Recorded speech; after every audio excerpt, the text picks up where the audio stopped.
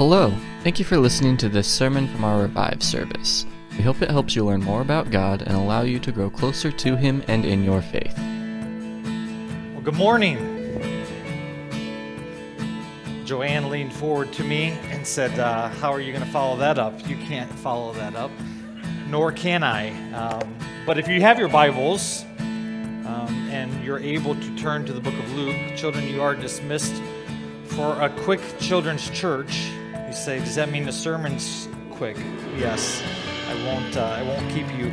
It is great, and I hope that you have heard the message of our children this morning. I hope that you hear as they shared what Christmas is all about, and the most important part of it. Again, they even talked about how busy and how crazy our schedules can get, but how it needs to be centered around one thing we can easily and quickly forget. It is all about Jesus.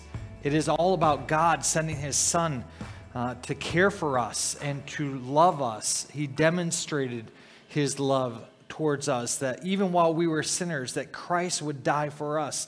That's what Christmas is all about. And so this morning, I want to continue this idea of Christmas faith. Last week we looked at Joseph, and we were reminded that God has been working, and we remind ourselves God's been working even ahead of time in our lives. And so it's true with Joseph. God had been working along all of from Adam on to when the angel came to Joseph in his dream and told him that his engaged wife was going to have a baby, and that she was pregnant. And yet he didn't have to fear. He could trust that God had a plan. She hadn't gone out and cheated on him. No, she had conceived a child because of the Holy Spirit. You say, well, that's crazy. It is crazy. But our God can do that. Our God did do that. And He did that on purpose, and there's a plan. Today we want to look at Mary.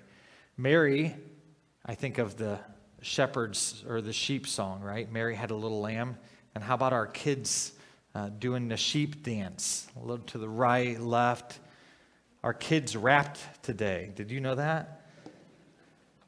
Today we want to look at Mary and what goes on in her life in Luke 1. So if you're able and you're willing to stand with me, let's read together Luke 1, and we'll look at verses 26 through 38. You can follow along with me. Luke 1, 26 through 38, and then we'll skip a few verses that talk about Elizabeth and Mary going to see her, and we'll pick up on verse 46 then and read through 55. Luke 1, verse 26, it says, in the 6th month, the angel Gabriel was sent from God to a city of Galilee named Nazareth, to a virgin betrothed to a man whose name was Joseph, of the house of David. And the virgin's name was Mary. And he came to her and said, greetings, O favored one, the Lord is with you. But she was greatly troubled at the saying, and she tried to discern what sort of greeting this might be. And the angel said to her, do not be afraid, Mary, for you have found favor with God. And behold, you will conceive in your womb and bear a son, and you shall call his name Jesus. He will be great and will be called the Son of the Most High. And the Lord God will give to him the throne of his father David, and he will reign over the house of Jacob forever, and of his kingdom there will be no end. And Mary said to the angel, how will this be, since I am a virgin? And the angel answered her, the Holy Spirit will come upon you, and the power of the Most High will overshadow you. Therefore the child will be born, will be called Holy, the Son of God. And behold, your relative Elizabeth is in her old age, has also conceived a son, and this is the 6th month with her who was called barren, for nothing will be impossible with God. And Mary said, behold, I am the servant of the Lord. Let it be to me according to your word. And the angel departed from her. Now let's skip to verse 46. Mary says, oh, my soul magnifies the Lord. My spirit rejoices in God my Savior. For he has looked on the humble estate of his servant. For behold, from now on all generations will call me blessed. For he who is mighty has done great things for me, and holy is his name. For his mercy is for those who fear him from generation to generation. He has shown strength with his arm. He has scattered the proud in the thoughts of their hearts. He has brought down the mighty from their thrones and exalted those of humble estate. He has filled the hungry with good things, and the rich he has sent away empty. He has helped his servant Israel in remembrance of his mercy, as he spoke to our fathers, to Abraham, and to his offspring forever. Will you pray with me, Lord? We thank you for your word. Thank you for the opportunity to look at it today and to be reminded that it is your love that transforms our lives, Lord. May you bless our time in the word here and the message that our children have even already shared with us. May that resound in our minds, and may we take that in our hearts, and may we ponder it just as Mary pondered the message from the angel. Lord, we love you, and we pray this in the name of Jesus. Amen. You may be seated. Seeing the children up here, it reminds me of being a child. And I remember one of the fun things on a Sunday afternoon, right after church, one of my friends, Matthew, came over on that Sunday, and he brought with him what were called GoBots. Anybody remember GoBots? They actually were put out before Transformers, all right, and in the early 80s. But they were much like Transformers, but they were kind of like the cheaper type, all right? But GoBots, my buddy Matthew had a bunch of GoBots, and he brought them over, and I remember going upstairs in my room, and we would play with GoBots, and we must have played for hours. GoBots were much like Transformers, and Transformers, they were machines, and my favorite was the plane, right? It was this jet that would transform into a person or a robot. And so you'd be flying along, and then you meet the enemy, and then it switches, and then it goes, and the person is ready to fight, right? And so we had these GoBots and Transformers. As the motto goes for Transformers, you probably know it, right? Transformers, more than meets the eye, right? There's something more. Wait, it's a truck? No, it's a man that can fight, right? Bumblebee, right? It's a car. It's a yellow car. No, it's more than that. It's more than meets the eye, right? When we think of our lives and when we think about what Jesus has done for us, God transforms us. It's God's love that changes us. So when we think of Jesus coming at Christmas, it does something to us. And while we look as human, and we're in the flesh, there's something that God does when we look at his love that's been poured out for us. It changes us. Now, if you change into a jet or a semi-truck, we're going to be a little bit concerned, all right? But there's something that happens internally to us. We see this with Mary. Here is the angel that comes and appears before Mary, and Mary she's filled with fear. And yet, what is it that she is pondering? When we look at the text here, we see that the angel came to Mary in verse 28. He came to her and said, "Greetings, O favored one, the Lord is with you." But she was greatly troubled, not at the angel. Notice the text here. She was greatly troubled at the saying and tried to discern what kind of greeting this was.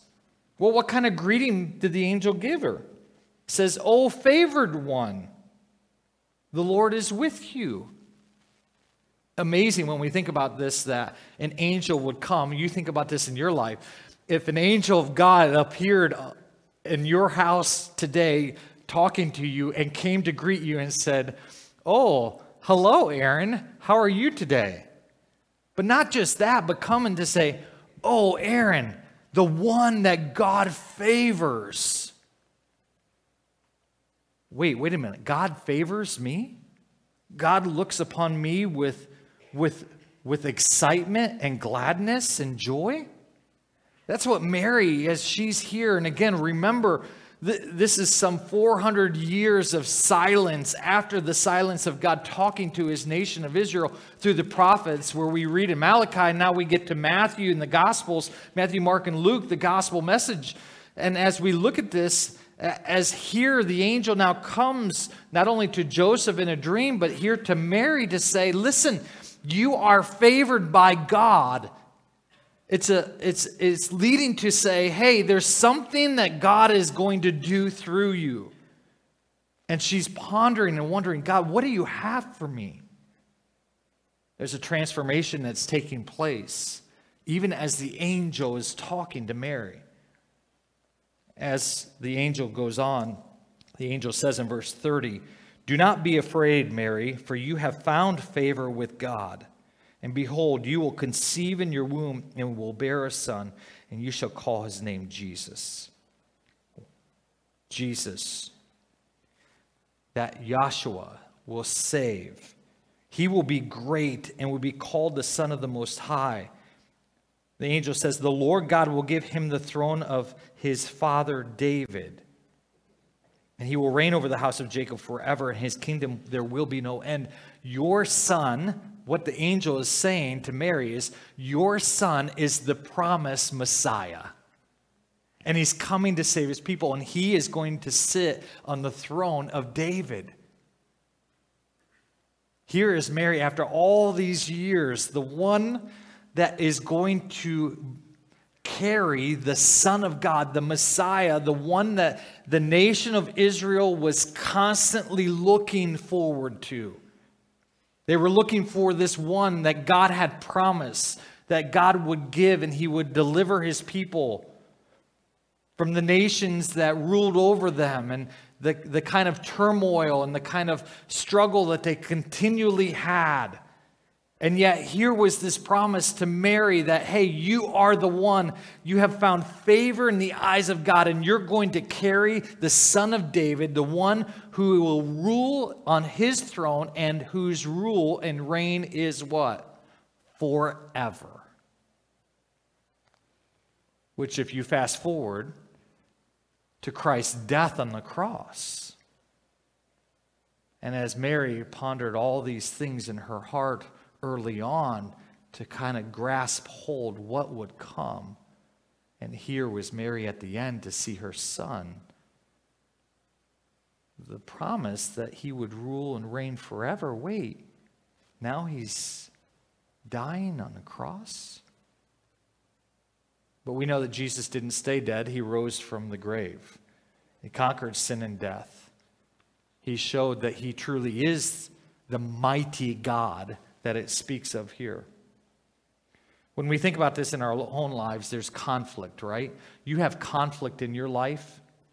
I won't ask you to raise your hands if you had conflict on the way here today.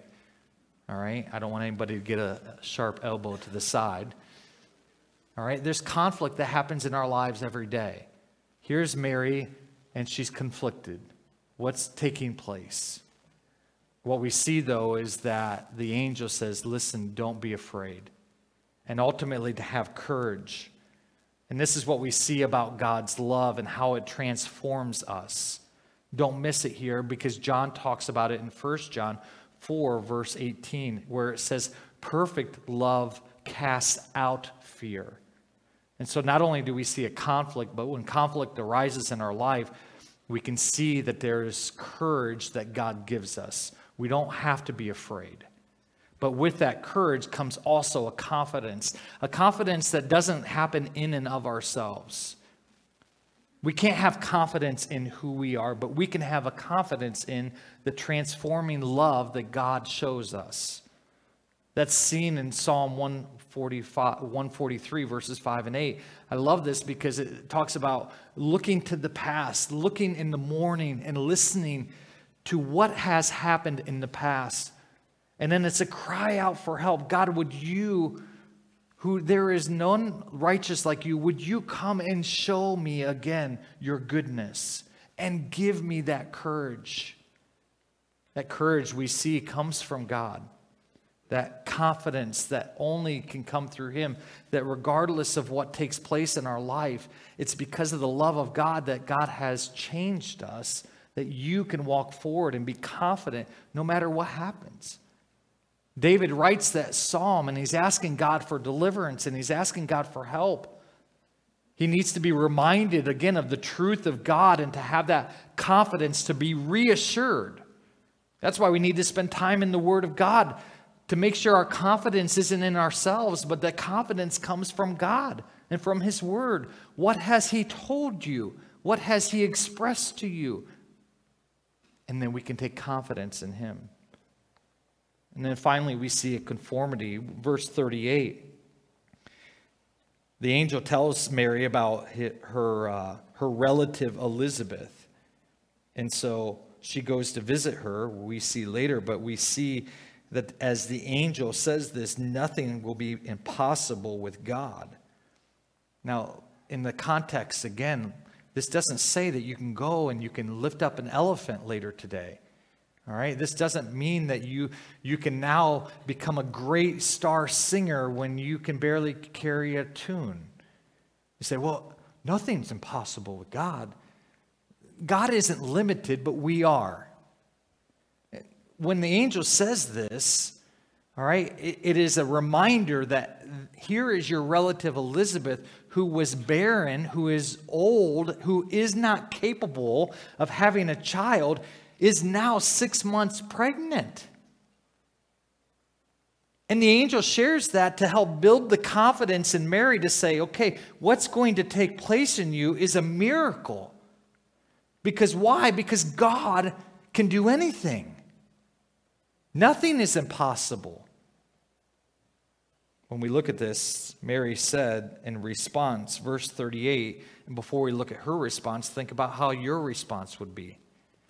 When you think about how God's love transforms us and makes us into something and someone new, we have that conflict, and we can have courage and we can have confidence, but ultimately it comes to this.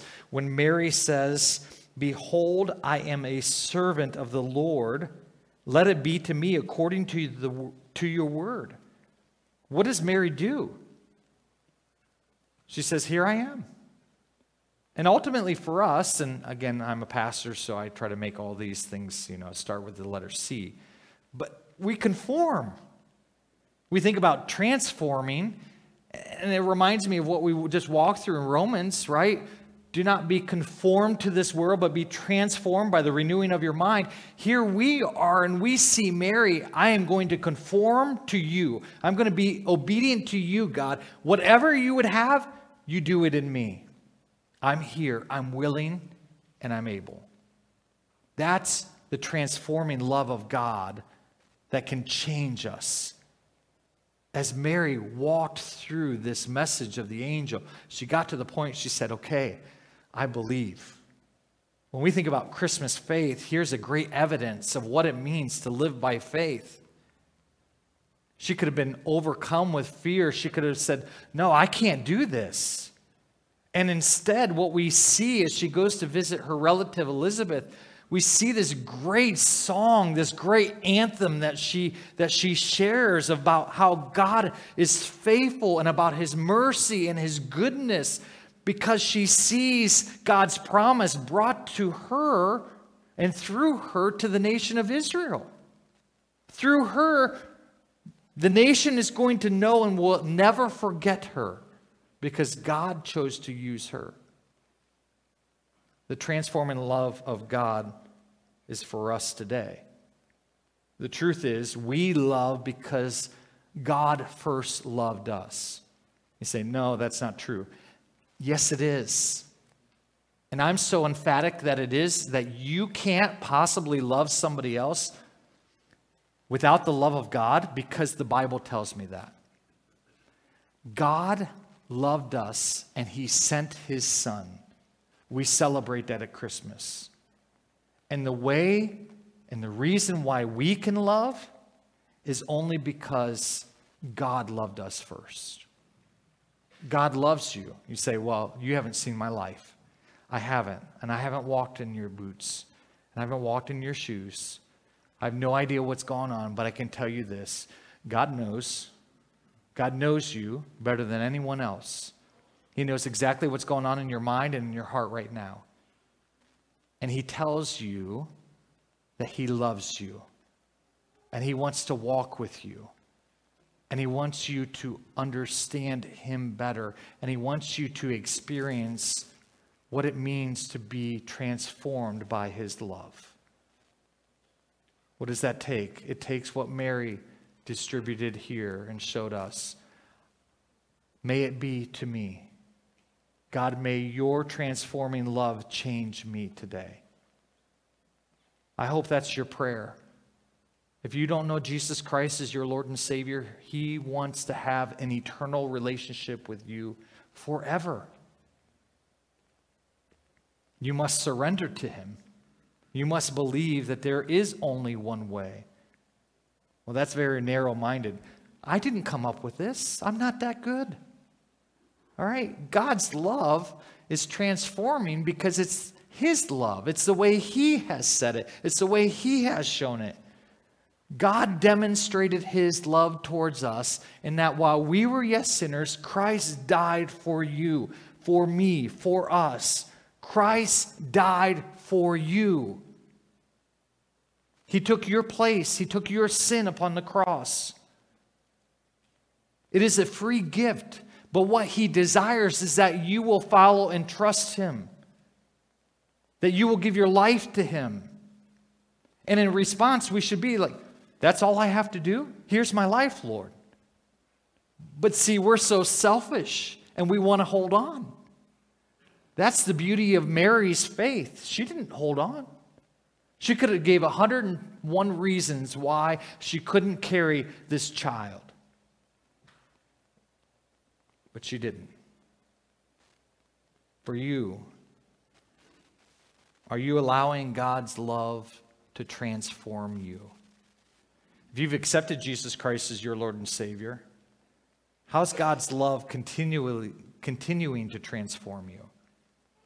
Have you built up walls? Are there things holding you back? We love. Why? Because he first loved us. People around us will know about who Jesus is based upon how we love not only him, but how we love one another. It's a challenge to each of us to allow God's transforming love to continue to change us and to mold us and to make us more like him.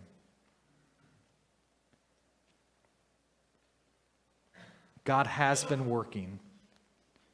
God's love transforms. And next week we're going to look at Simeon and Anna and how God keeps his promises.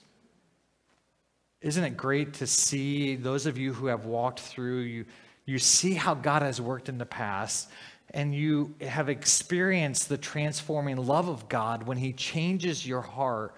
And then next week we'll look at God continues to keep his promises. He is faithful. I hope that you'll come and join us. Our choir's been working hard in preparing the choir cantata. And so I hope that you'll come back and join us next week. And I might allow my sermon to be this short too.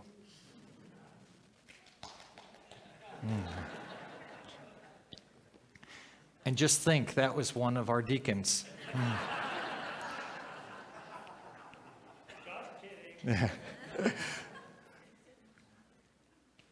In all seriousness, if you have never experienced the transforming love of Jesus, I invite you to trust him as your Savior today. He changes your life. There's no better gift that you could ever have. If you have more questions, we'd love to talk with you. We'd love to walk through life with you. So if we can help in any way, we're here. Would you stand with me and let's pray together before we sing in closing? Lord, we thank you for your goodness. We thank you for all that you have done for us. Lord, when you sent your son Jesus, and he lived a perfect and sinless life, born from a virgin, We celebrate at Christmas his birth. In a few short months, we'll celebrate at Easter his death, his burial, and his resurrection.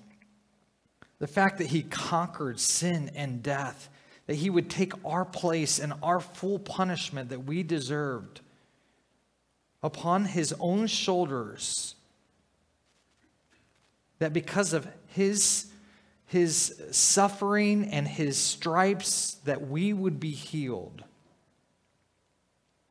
Lord, we stand in utter amazement because you would love us that much that we could spend all of eternity with you. We are grateful and thankful, Lord. We thank you for the way that you have demonstrated and showed your love to us. That even though we fall short of your perfect standard, you provided a way through your Son, Jesus. I pray that we will allow your love to continue to transform us, to continue to mold us and make us into your image, that we will continue to bear Christ to a world that needs to hear and see your love demonstrated. We thank you, Lord, for our children. Thank you for the message that they brought to us. And Lord, even as the angels sang and our children sang this morning, may we sing as we go throughout our week this week of your goodness and your transforming love. Thank you that you've come to be with us, our Emmanuel. Lord, may we allow you in the fullness of our hearts and our lives as we live this week. And we pray this in the name of Jesus. Amen.